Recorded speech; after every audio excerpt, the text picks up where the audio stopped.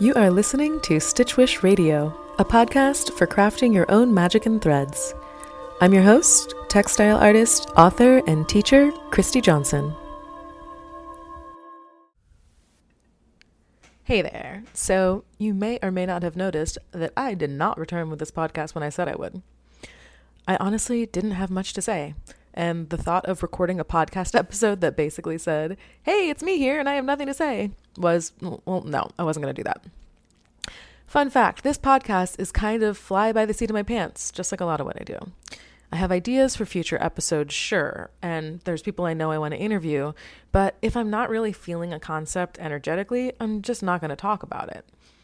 So even though I had some ideas of things I wanted to talk about, I just wasn't feeling them. And instead, I chose to say nothing at all, to get quiet, and to allow for something to emerge when I was ready. So last year when I recorded the last episode, I thought having a few weeks off would certainly allow time for new ideas to brew.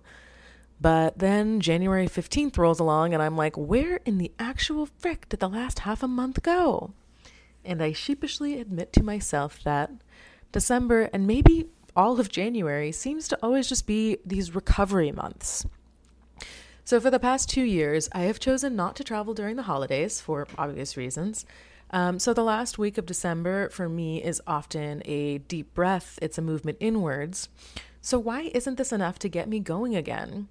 Why do at least I enter January feeling like I have no idea what's going on? And I don't know, but it basically feels like this. I'm going to liken it to the human body's interaction with exercise.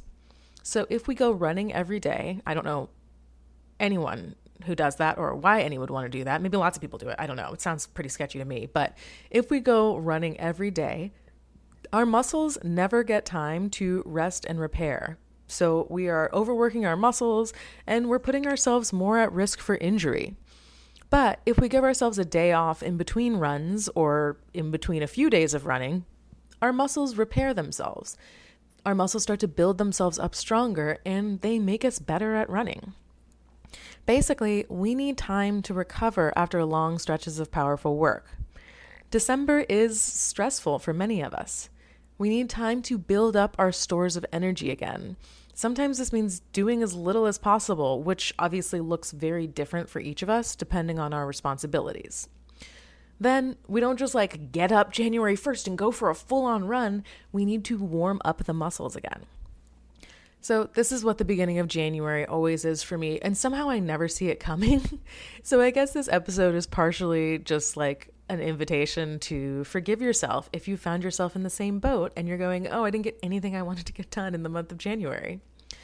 Allow this month to be a light stretch on the muscles of your work. Be graceful with yourself because your muscles are healing from a very intense marathon of December and probably November.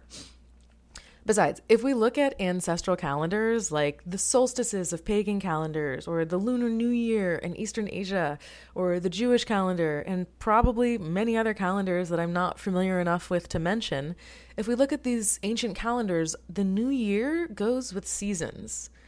January 1st is just kind of in the middle of nothing, in my opinion.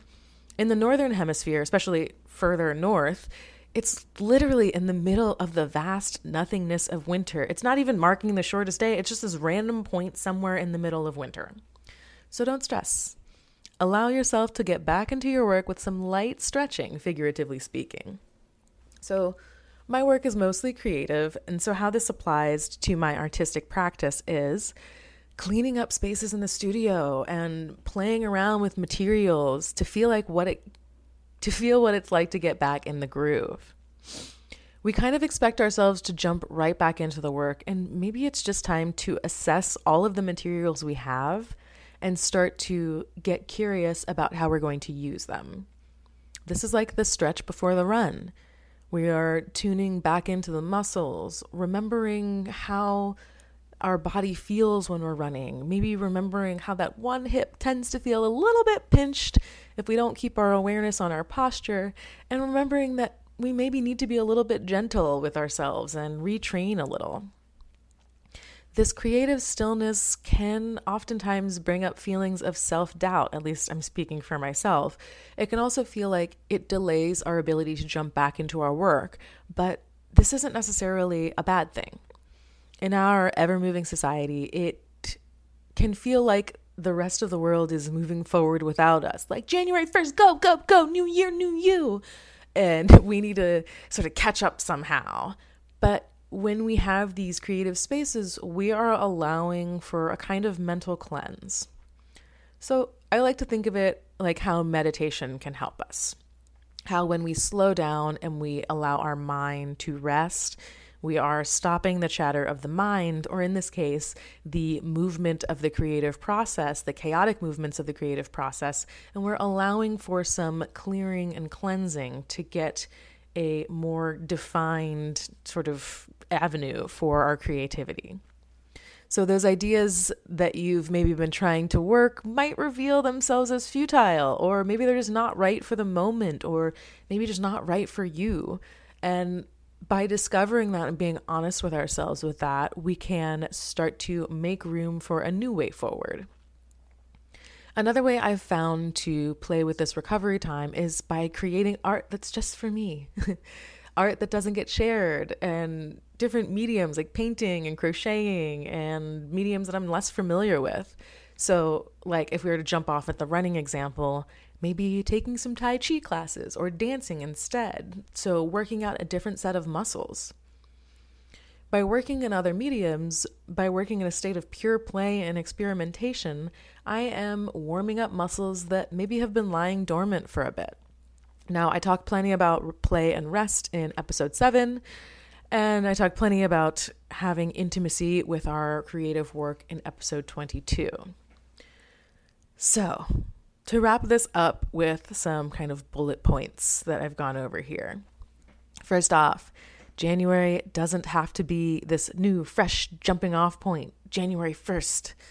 The Gregorian calendar is kind of an arbitrary system that doesn't actually line up with what most ancestral systems of when seasons start and stop. So don't feel like you failed if you didn't get something done, in the month of January.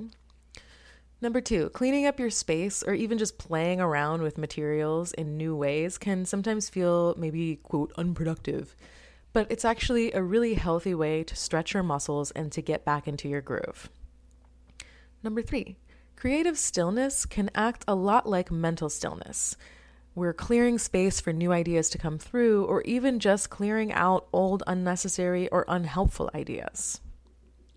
And number 4, artistic intimacy and making time for play, as I've mentioned in previous episodes, are incredibly important to our creativity and our well-being. They're so important that I'm just going to keep mentioning them. You'll probably hear me talk about them again at some point because they're just really such an integral part of our process. Okay, well, thank you so much for tuning in. I know this is kind of a short episode, but again, I'm not going to just try and fill this up with fluff. I'm going to talk about things when I feel like I need to talk about them. So I really hope this episode was helpful.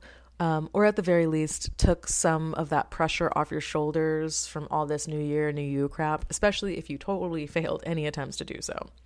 I personally stopped attempting to make any resolutions years ago. This no resolution thing is kind of trendy, and that is a trend I like to see. Just like let go of that. I will be back 2 Tuesdays from now with your regularly scheduled program. I've got a few ideas brewing for the next episode, so we'll see which one I'm feeling on. In the meantime, feel free to email me if there's anyone you would love to hear me interview. I'm reaching out to some folks, and I would love your input. You can email me at info@mixedcolor.net.